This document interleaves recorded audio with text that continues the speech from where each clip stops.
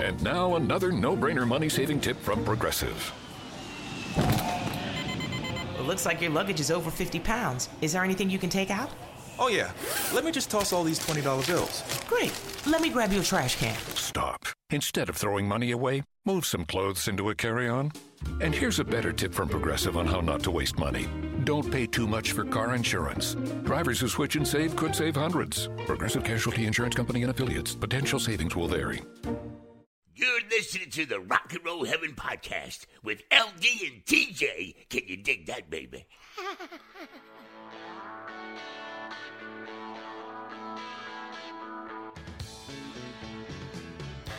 Hey guys, welcome to Rock and Roll Heaven, the podcast where we talk about the lives, careers, and deaths of famous musicians. I am your host, LD. Along with me for the ride, as always, is TJ. Oh, hey.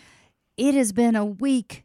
Yeah. It has been a week. It's raining right now, Yep. and I got a job interview, and went to a fancy party, and got some Guinness glasses, but we kind of have a very cryptic announcement. Ooh. Yeah, so you're going to see some... Cryptic. Yeah, you're going to see some changes around here. Not major ones. You'll still be able to find us everywhere. But we have an announcement. We just are waiting for the go-ahead to make the announcement. But it's all very exciting. We're super excited. And you're going to see a couple changes around here. But it is going to be amazing. And we're so excited. So, And hopefully you will be excited as well. yes. Or at least excited for us. Right.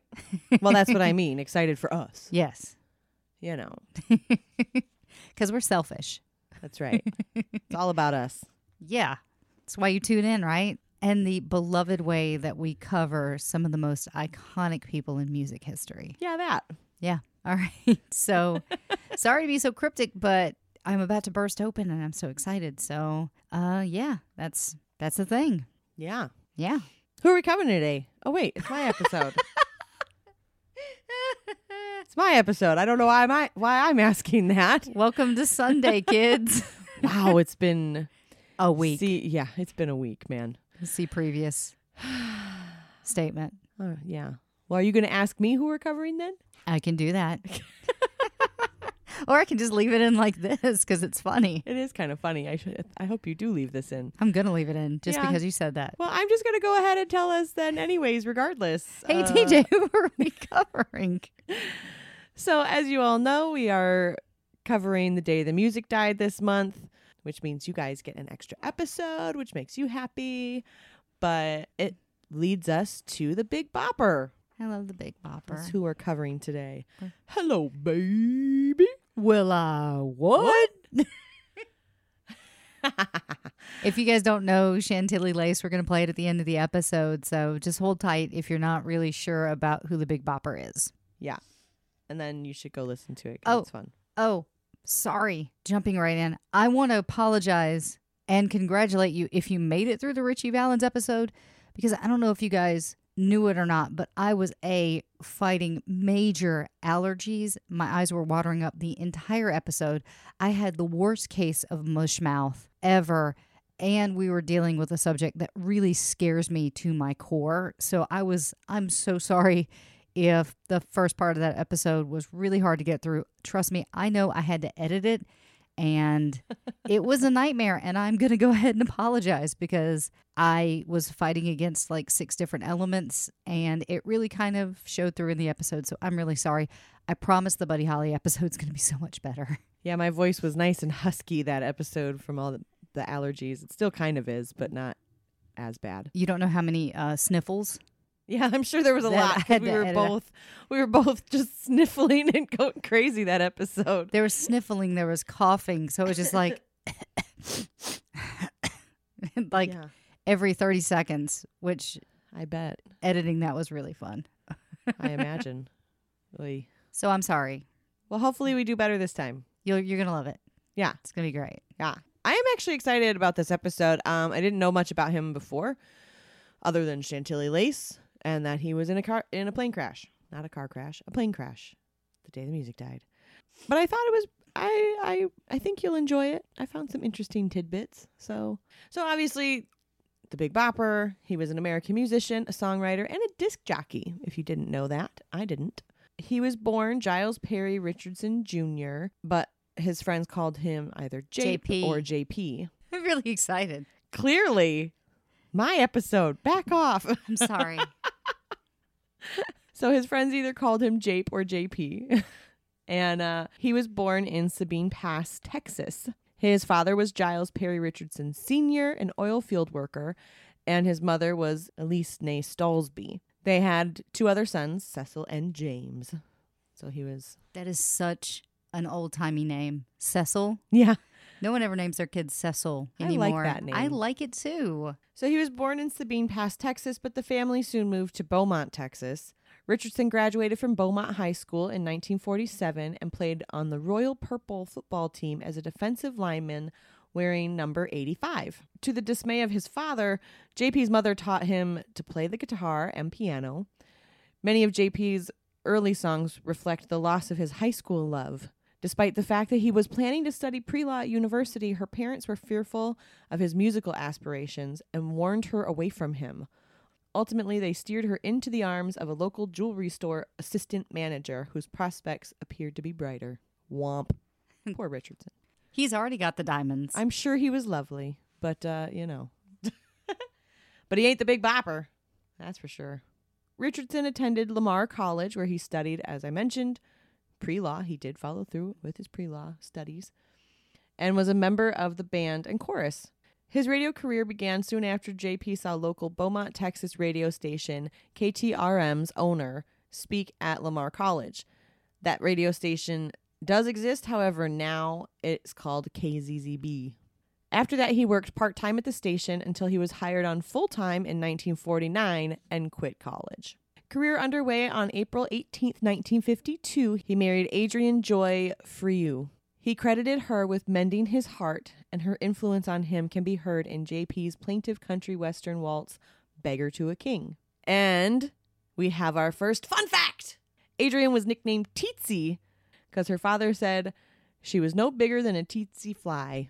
That's cute. That is cute. I wanted to throw that in there. When I was growing up, my nickname was either Killer or Knee High. Knee high? Knee high to a grasshopper. Yeah, that makes sense. You're very short. I am very short. I don't say that as a bad thing. I'm just saying. Oh, no, I love being short. I love being teensy. There you go. I'm fun-sized. Yeah. My grandma used to call me Tilly. Why is that? Her grandmother called her Tilly. Oh, that's cute. Little legacy nickname. Yeah. Well, she kind of called a few of the grandkids Tilly from time to time, but me mostly. Yeah. Will is Trey. Will's nanny calls him Is he Trey. a third? Yep. Yeah, I was going to say. Yep. That happens quite a bit. It was really confusing though, because the first time I met Nanny, she hugged Will and was like, "I love you, Trey." And I'm like, "Oh." And I didn't know that was like a nickname for a third, because William is William Hickey the third. Right. So I didn't know that was a thing. But of course, Yeah. I was only 23, so Yeah. not a lot of. Well, I've given this man most of my life. Damn it. You better appreciate me. I've just learned this recently, actually, so don't feel bad. And then I figured out Chip is generally a nickname for a second. So, like, my Chip is a second. Because it's a chip off the old block. Yep. Right? Yep. Yeah. Cool. Fun nicknames. Yeah, I like it. All right, moving on. They had a daughter named Deborah Joy that was born in 1953. Soon after his daughter's birth, Richardson was promoted to supervisor of announcers at KTRM. In March 1955, he was drafted into the United States Army and did his basic training at Fort Ord, California. He spent the rest of his 2-year service as a radar instructor at Fort Bliss in El Paso, Texas. Richardson returned to KTRM radio following his discharge as a corporal in March 1957, where he held down the dishwasher serenade shift from 11 a.m. to 12:30 p.m., Monday through Friday. One of the station's sponsors wanted Richardson for a new time slot and suggested an idea for a show. Richardson had seen college students doing a dance called the Bop, and he decided to call himself the Big Bopper. His new radio show ran from 3 to 6 p.m., and he soon became the station's program director. Oh, that's drive time too. So that's a big slot. That's prime time, baby. Yeah. That is the equivalent of 8 p.m. on a Thursday. Yeah. That's huge. Good for him. Yeah. And he was a corporal? Yeah. When he discharged from the Army, he had made it to corporal. Impressive. Corporal Bopper. That is Corporal Bopper to you, madam.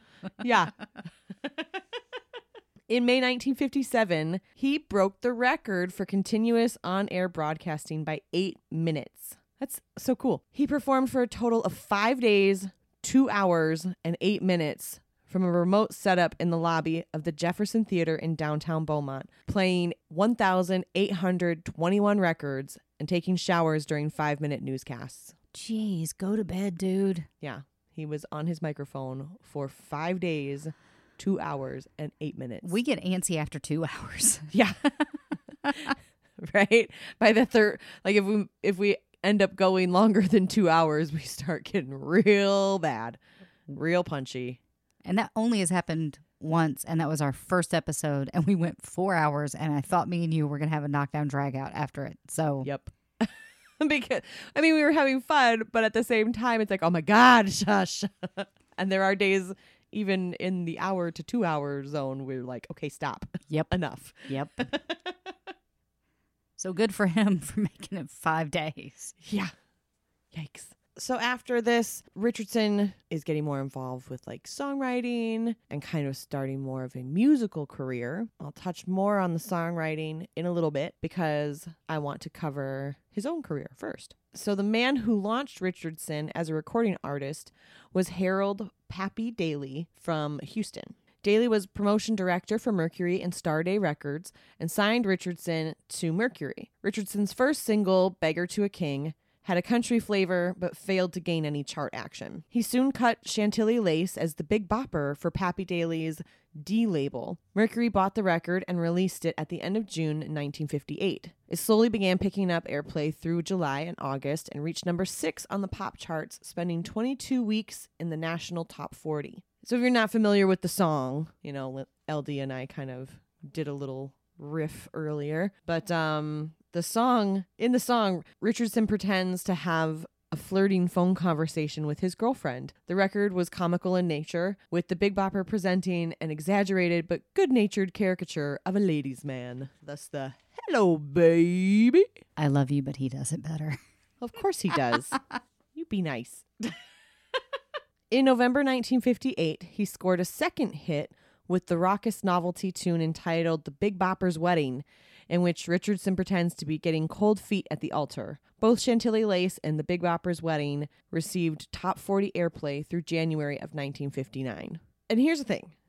His music career, much like Ritchie Valens, was not that far along yet. I mean, Chantilly Lace released in June of 1958, and the plane crash was that following February. So again, very, very short career before this tragic, horrible accident. Something else that was really cool about him was that he actually had a lot of ideas to build out on for the music business. He just had a lot of really cool ideas. And one of them we're all very familiar with at this point in time. So in an interview conducted shortly before the crash, Richardson talked about a big change he foresaw in the music business.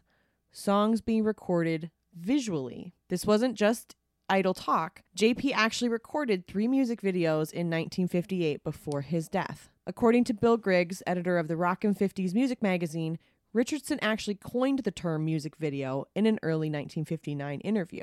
At the time of his death, it was reported that he was preparing to start production on music videos specifically intended for television. He even had hopes of producing a specially designed jukebox which would play music videos. He had hoped his singing would generate the money needed for all his music business plans. So the music videos that he filmed 3 music videos before he died. Those are the first music videos ever created. Yeah, and my thought was always that it was the Monkees that kind of pioneered that.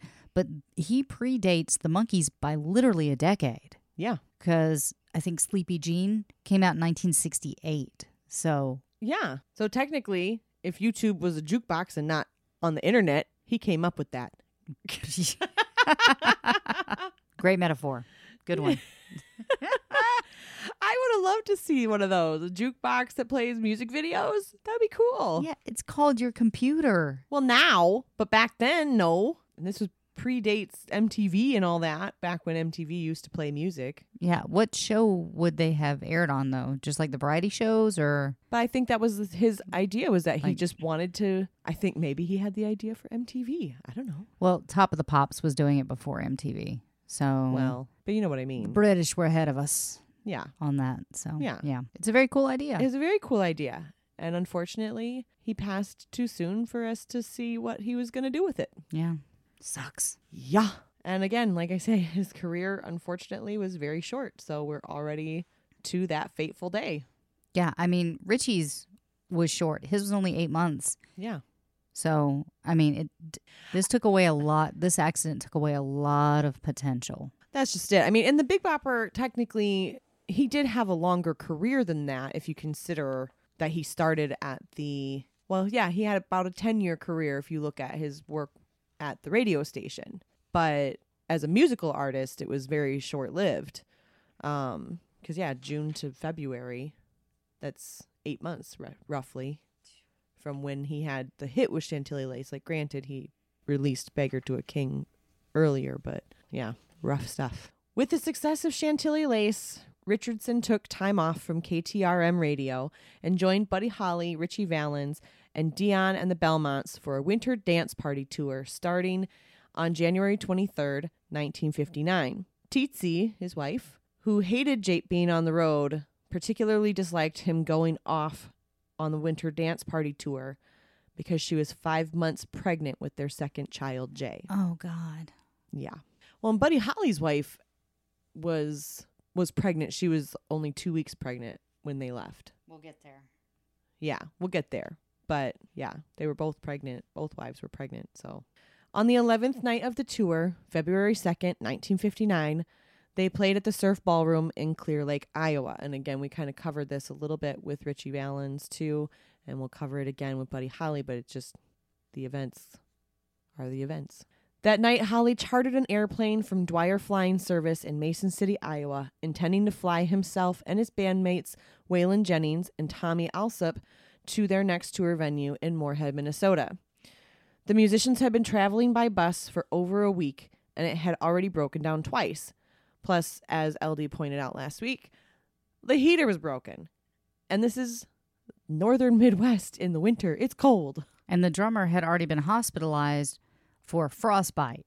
Yeah. So it was cold enough to send people to the hospital. Yeah. They were tired. They had not been paid yet, and all their clothes were dirty. The chartered flight would allow them to avoid another arduous bus ride, arrive early before the Moorhead show, do their laundry, and get some rest.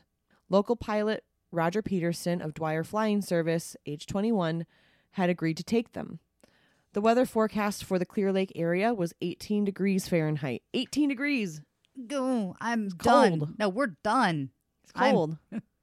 If you happen to be elsewhere, that's centigrade. That was -8 degrees.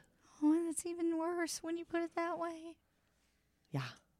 I get cold opening up the fridge. So Yeah, that cold. is cold. That night there was also moderate gusty winds and light scattered snow, and Peterson was fatigued from a 17-hour workday, but he agreed to fly the trip anyways.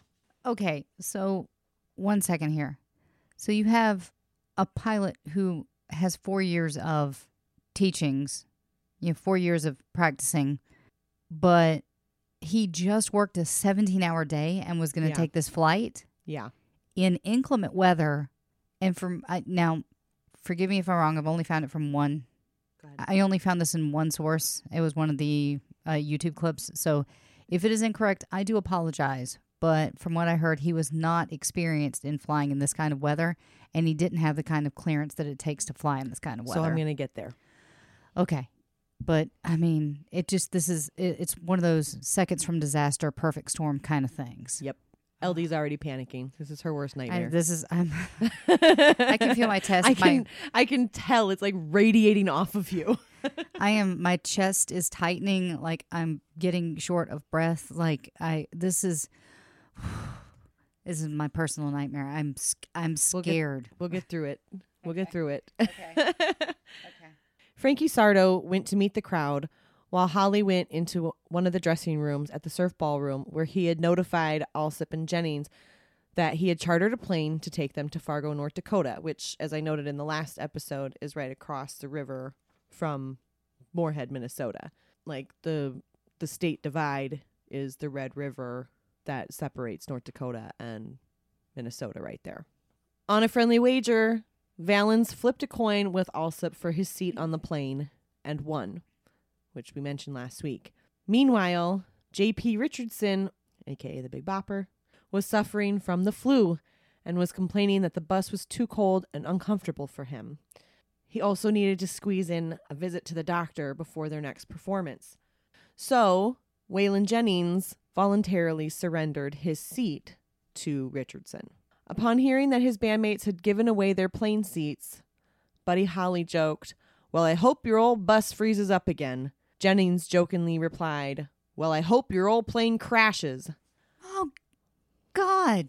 Yeah, those words haunted Jennings for the rest of his life. Obviously. Rightly so. I mean, it's understandable that he's just teasing and joking around, and then it comes to fruition. Like, that'd be just horrible. The Clear Lake show ended at around midnight, and Holly, Valens, and Richardson drove to the Mason City airport, loaded their luggage, and boarded the red and white single-engine Beechcraft Bonanza. Peterson received clearance from the control tower around 12:55 a.m. on February 3rd, 1959, and they took off. But the plane remained airborne for only a few minutes. It slammed into the ground at full throttle shortly after takeoff, about 5 miles outside Mason City in the middle of farm country. The reason remains unknown, but Peterson may have lost his visual reference and thought that he was ascending while he was actually descending. The right wingtip of the Beechcraft Bonanza sliced into the frozen ground and sent the aircraft cartwheeling across a cleared cornfield at approximately 170 miles per hour. Again, if you're metric, that's 270 kilometers per hour. So, very fast. Have you seen pictures of, we're not going to post pictures of the crash site. We don't do that here. But have you seen the photos or the video of it? I saw one kind of photo. Like, it was kind of fuzzy. So, yeah. I didn't look too closely at it. Mm-mm.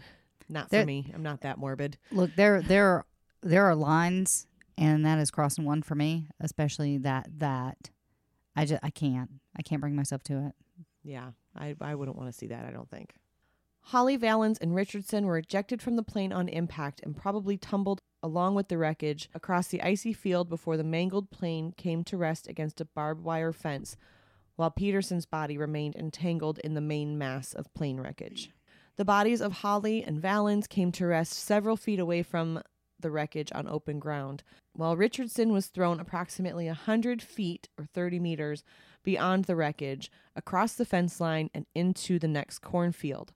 All three died instantly of massive head and chest injuries. There are some conspiracy theories, or were some conspiracy theories and rumors surrounding the Big Bopper's death, so I'm going to come back to that in a little bit here.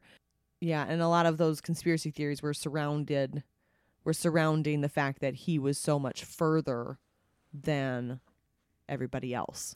Well, you know, I love a good conspiracy theory, so I know you do. That's why I had to squeeze it in. I.e., just look at our month of April coming up. Woohoo! Oh, yeah. So I kind of mentioned it already, but the plane in which they were killed was a single-engine, 4-passenger Beechcraft Bonanza. Investigations showed the plane was properly maintained and in good operating order at the time of the crash. The Civil Aeronautics Board concluded the following as the probable cause of the accident. This is a direct quote, so if some of the wording seems weird to you, I'm sorry. This is directly quoted for accuracy. The pilot's unwise decision to embark on a flight which would necessitate flying solely by instruments when he was not properly certificated or qualified to do so. Contributing factors were serious deficiencies in the weather briefing and the pilot's unfamiliarity with the instrument which determines the altitude of the aircraft. So, in layman's terms, the pilot wasn't certified for this. Yeah, basically. They're to put it briefly, they cited pilot error. So, yeah. Operator error. Yeah. Human error. Mm-hmm. Plus, as I mentioned earlier, he worked 17 hours. He wasn't certified for these instruments. And yeah, he's only 21 years old though, too. And so it's tragic. But also, like, you can't fault the kid. No, he tried. Because, you can fault the kid. The aviation administration did.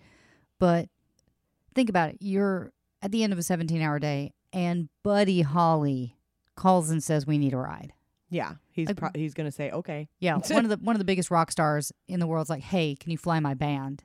This kid's probably like, "Yeah, it's like a 2-hour flight. Let me do this." Yeah. So it's a bummer, and it freaks me out, and I'm very sad. But the pilot lost his life as well, and his family has had to kind of deal with that for 60 years. And again, very young. He was only 21. So now we've got the pilot was 21. Richie Valens was only 17. The Big Bopper was only 28. Yeah. Like, these are young men that lost their lives. It's tragic. Yeah. Richardson was survived by his wife, Adrienne Joy Wenner, and 4-year-old daughter, Deborah. Did she give birth? So his son, J. Perry Richardson, was born 2 months after JP's death in April. So he was premature? Yeah, I'm guessing because I thought he was only. That's 7 months. Yeah, unless I had the wrong date of like how far along she was pregnancy wise, but I think she was only 6 months. I think it said she was 6 months pregnant. I thought you said 5. Well, she was 6 months when he died. Okay. So he was 5. So she was 5 months pregnant when they went on tour. Okay, got it. Sorry, math. At the time of his death, Richardson had been building a recording studio in his home in Beaumont, Texas, and was planning to invest in a radio station. I believe I found that information. I don't know why I didn't write it here, but I think it was supposed to be in Colorado that he was buying he wanted to buy a radio station in Colorado. He had written 20 new songs that he had planned to record himself or with other artists. Devastated by the loss of the husband she adored, Adrienne blamed the music industry and avoided any connection with it during the decades after his death. A widow's heartbreak meant that a huge talent's musical legacy faded. So that's why I couldn't find more. Fair enough. And I don't blame her. She didn't like that when he was on tour. She didn't want him to leave because she was pregnant. Like, now she's heartbroken that she lost her husband. So as a result of this, today only 19 of the Big Bopper's recordings survived.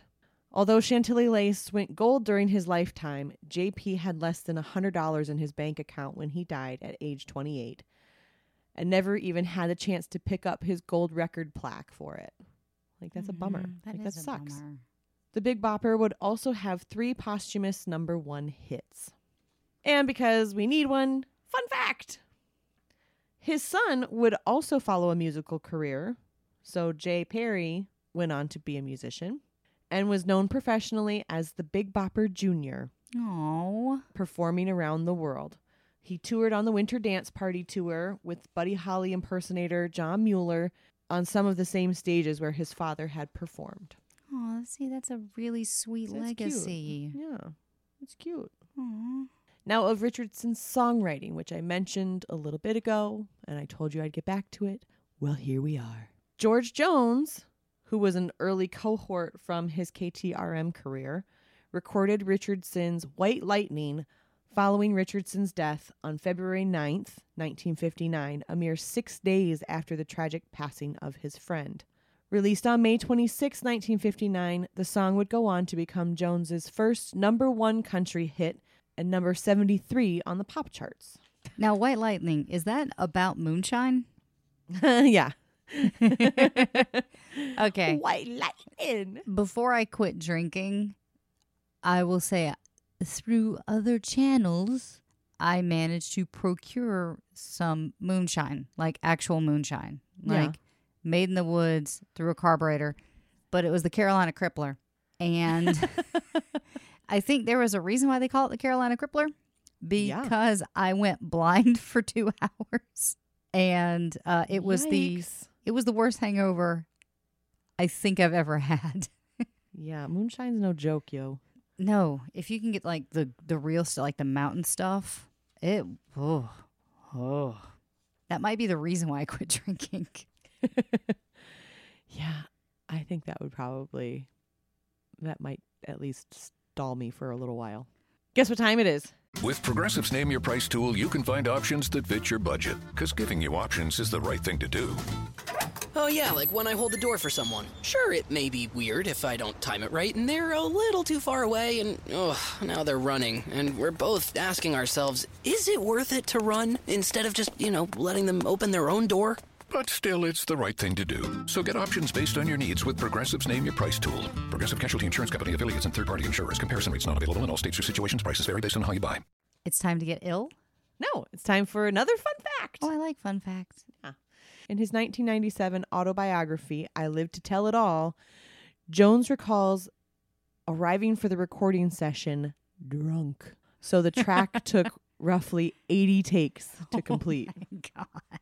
Although he was notorious for his drinking habits at the time, it is speculated that in this incident, it was prompted by the passing of his friend whose song he was recording. I can only imagine. Because 6 days. As I mentioned, it only from the time when he passed away to the time that they were recording, it was only 6 days. Yeah, I get that.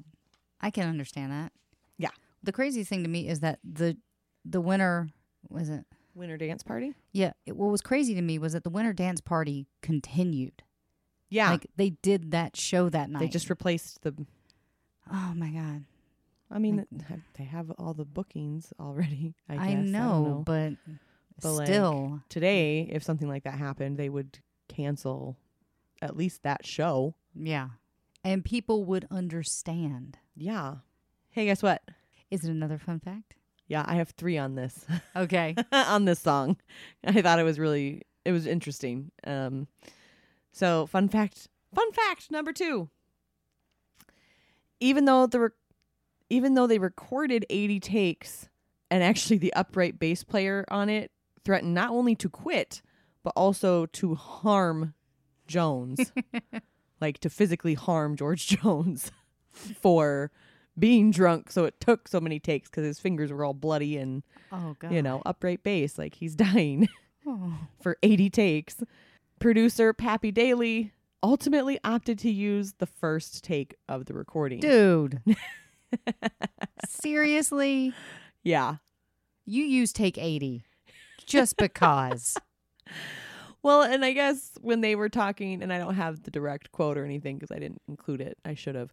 But I guess when they were talking to the biographers later, somebody told them, it's like, well, like we did 80 takes, but it never quite got where they wanted it to be as much as the first one. Yeah. Also, that song is 2 minutes and 45 seconds long. So it's kind of a tongue twister too. Multiply that by 80. Yeah. And I can see why the bass player would want to kill him. Well, yeah. Plus there's time in between the takes and whatnot, So fun fact number 3. Due to Jones's inebriation, he flubbed the word slug in the 3rd verse. And he kind of like stutters. The mistake is obviously in the recording and in the released version. So he intentionally mimics it in live performances. Rip. So he mimics that on stage when he performs it live. If you hadn't told me that was in there, I probably would have never noticed. Well, now you do. Okay. Learning. Again, they're fun facts for a reason. Yep. We need them sometimes.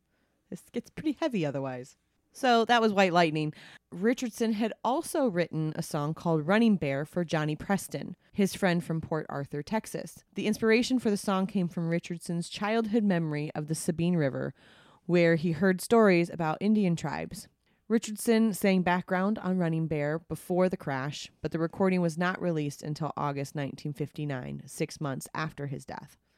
The song became a #1 hit for 3 weeks in January 1960. So he doesn't always get credit for those 2 songs, but he did write them.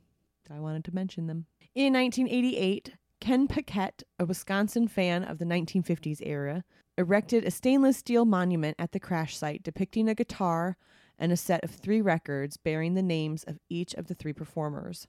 It is located on private farmland about 1/4 mile west of the intersection of 315th Street and Gull Avenue, about 8 miles north of Clear Lake. And because I can, I have a fun fact. Paquette also created a similar stainless steel monument to the three near the Riverside Ballroom in Green Bay, Wisconsin.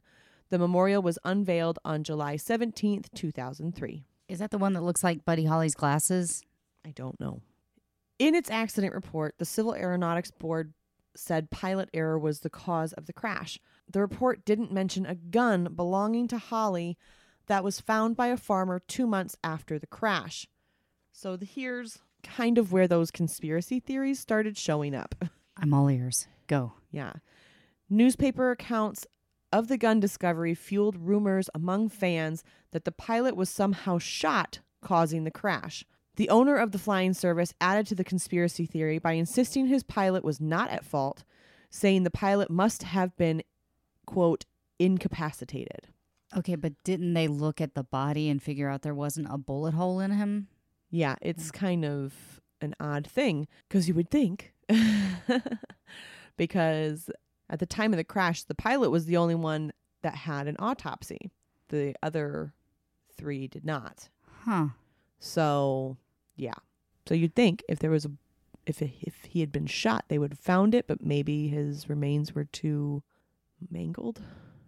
Well, I and, assume and you know, the forensics back then, not as advanced as they are now. Yeah, I'm figuring the autopsy was probably to figure out if he was drunk. Drunk or, yeah. Otherwise incapacitated, I'm assuming. Right. Yeah. And I say at the time, he was the only one that had an autopsy. So you know what's coming. I think I do. Yeah. So in January 2007. That late? Yeah. What? Yeah. Okay. Jay Richardson, the Big Bopper's son, requested that his father's body be exhumed and an autopsy be performed in response to an internet rumor about guns being fired aboard the aircraft and whether or not Richardson may have somehow survived the crash impact and died trying to go for help because he was so far away from the plane site, the crash site, versus everybody else. So, okay. Conspiracies and rumors. So he has Daddy's body dug up. The autopsy was performed by Dr. William M. Bass, a forensic, or Bass, sorry, not sure, spelled the same. Give me a break. I've only seen it written. Right? I've never heard it. Is a forensic anthropologist at the University of Tennessee in Knoxville. Richardson Jr. was present throughout the autopsy and observed the casket as it was opened. Both men were surprised that the remains were well enough preserved to be recognized as those of the late rock star. Jay told the Associated Press, quote, "Dad still amazes me 48 years after his death that he was in remarkable shape. I surprised myself. I handled it better than I thought I would." Dr. Bass's findings indicated no signs of foul play. Quote, "There are fractures from head to toe, massive fractures. Richardson died immediately. He didn't crawl away. He didn't walk away from the plane." So it makes you wonder, like, why did his body end up so far from the crash site? And maybe it could have been, I don't know if they had seatbelts on the plane. Maybe he wasn't wearing one and maybe everybody else was. That could be. I don't Not know. sure. I don't know. Yeah. Not sure. Richardson's body was placed in a new casket made by the same company as the original and was reburied next to his wife in Beaumont's Forest Lawn Cemetery because by this point, his wife has passed on. I think she died in, I want to say 2004. Okay. Yeah, 2004. And because this is getting really heavy, I'll add my own fun fact. I think that Beaumont, Texas is where Footloose takes place. Nice.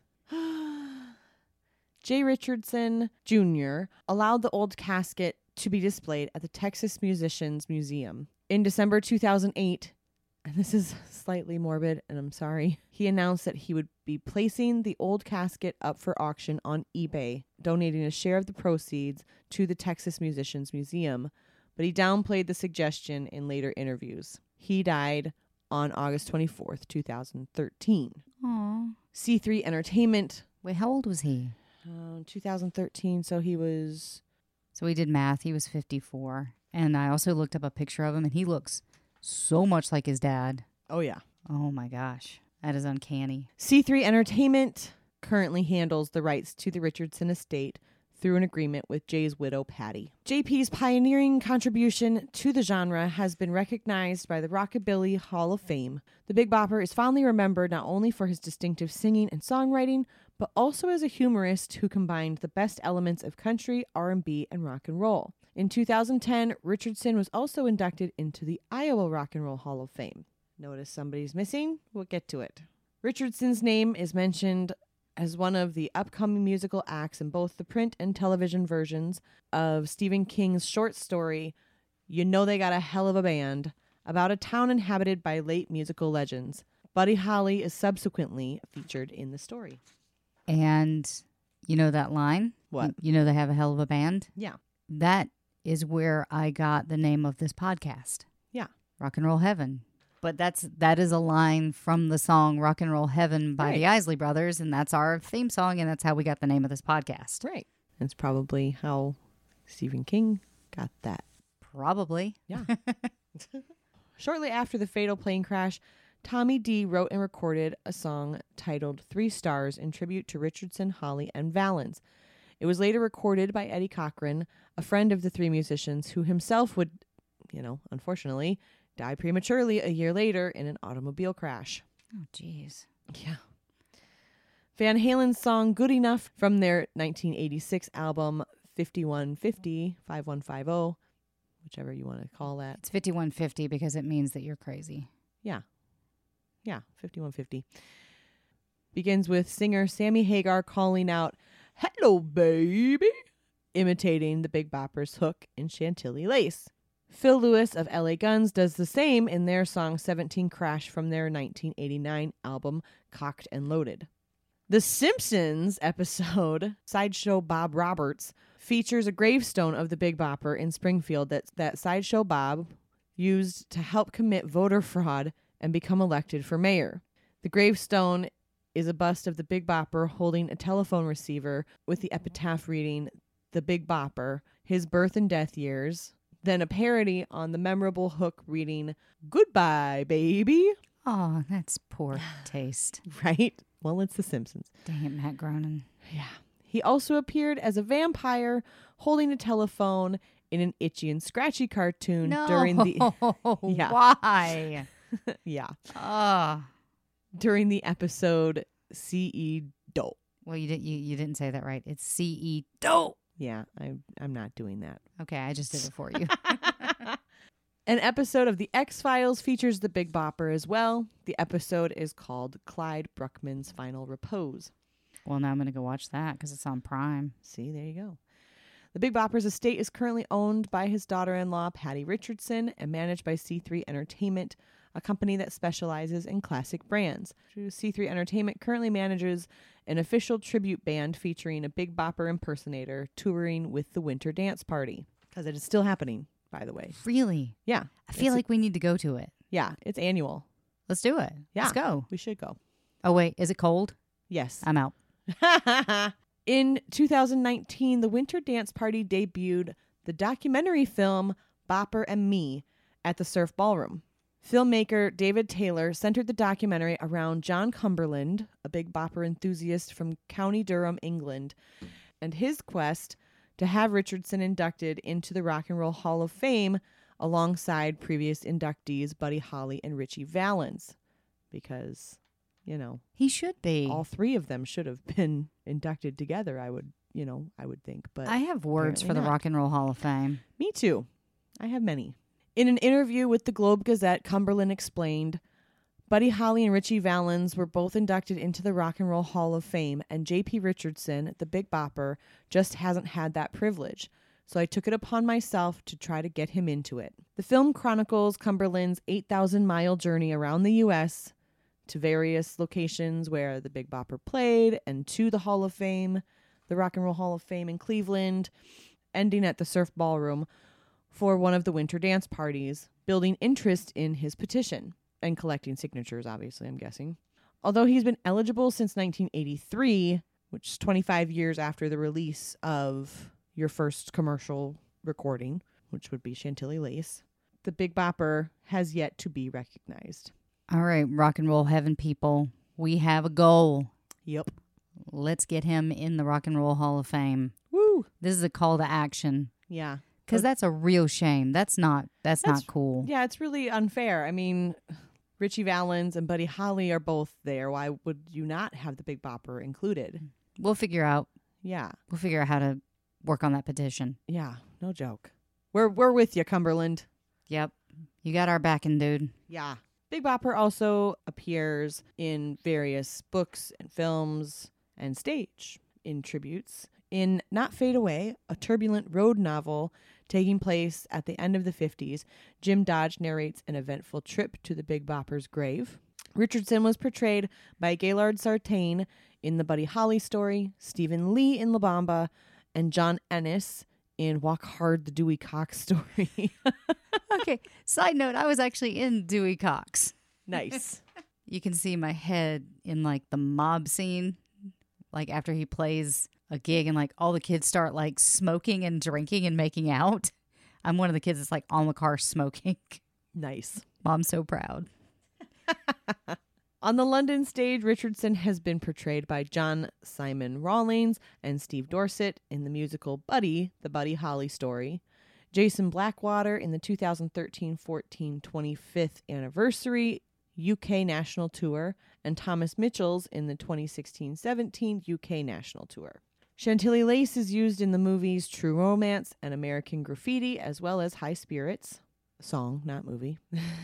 The character Dragoon is referenced as being the Big Bopper, as is his partner / body host Red Mantle being Buddy Holly in the animated series The Venture Brothers. That's all I have. That's the life of the Big Bopper Very good. and posthumous appearances. I learned so much today because I only knew his songs. So I didn't know about his life. And it's really sad because I feel like anytime someone references this, it's the Buddy Holly crash. Right. Like it's never the Richie Valens crash or the Big Bopper crash. It's like everybody focuses on Buddy Holly. And I feel like the Big Bopper deserves his time. So thank you for this episode. That was really good. Thank you. I enjoyed it. I enjoyed doing the research on it. And I, like I say, I learned a lot too. And there was some really fun facts in there. Yeah, you didn't send me like the panicked text you usually do. It's like, I'm trying to edit. Yeah. Yeah. There was definitely a lot more digging this time to get everything together than sometimes it's like 20 pages just on Wikipedia. And it's like, Yeah. Yeah. And I tried to use other sources too, so that there's some other information and, I can vet it and make sure it's all accurate. But, this time it was a little lighter, so I had to do a little more digging. I think I used 7 sources this time. That's great. And we will post those on our show notes. So Yeah. if you're interested in kind of learning a little bit more about the Big Bopper and his family, you can feel free to go check those sources out as well. But I really enjoyed that. Thank you. You're welcome. And if you enjoyed it and you want to give us money, you can do that at patreon.com/rockandrollheaven. And we are still giving away for the $10 level. If you donate at the $10 level, you get to choose the subject of the episode and the person who does it. So get over there and make that donation. Yeah. You can find us on Twitter at rockandrolllt. You can find us on Facebook at Rock and Roll Heaven Pod. Our Instagram is Rock and Roll Heaven LT. Still not saying our website. And you can email us at rockandrollheavenlt@gmail.com. If I said that too fast, don't worry, it'll be in the show notes. Yeah. And that is it for this episode. Check us out next episode where we're going to be talking about Buddy Holly. Who? It was a Weezer song. Oh, I like that song. Yeah. Ooh, I look just like Buddy Holly. Oh, and you're Mary Tyler Moore. I don't care what they say about us anyway. I don't care about that. Dun-dun-dun-dun. Yeah. Wow, we're nerds. Yep. I'm a total nerd. It's okay. Yep.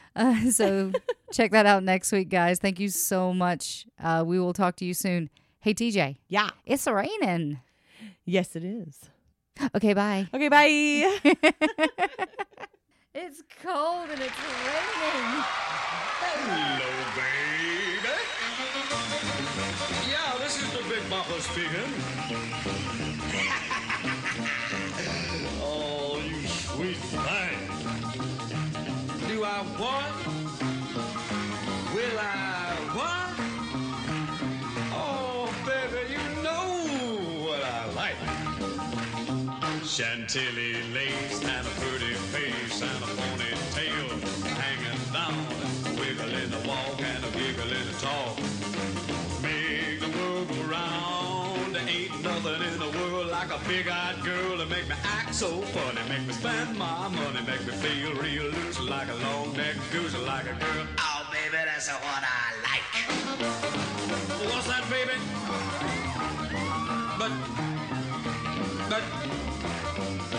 But, oh, honey. But, oh, baby, you know what I like. Chantilly lace and a pretty face and a ponytail hanging down, a wiggle in the walk and a giggle in the talk. Lord, make the world go round, round, round. There ain't nothing in the world like a big-eyed girl to make me act so funny, make me spend my money, make me feel real loose like a long-necked goose, like a girl. Oh, baby, that's what I like. What's that, honey? Pick you up at 8, and don't be late. But, baby, I ain't got no money, honey. Oh, all right, honey, you know what I like.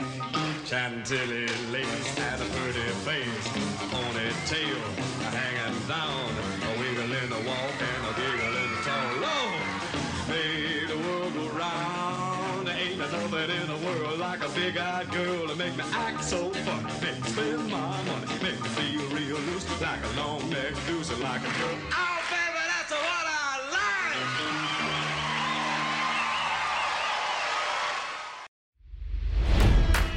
It's NFL draft season, and that means it's time to start thinking about fantasy football. FantasyPoints.com features industry-leading experts and prognosticators using proprietary hand-charted data to help you score more fantasy points. FantasyPoints.com is the place to go for whatever kind of fantasy football you play. Whether you play fantasy football, daily fantasy sports, or do a little bit of everything, Fantasy Points has the meticulously researched content to guide you to victory. And why wait for the fall? Fantasy Points also covers the new spring football league, the UFL.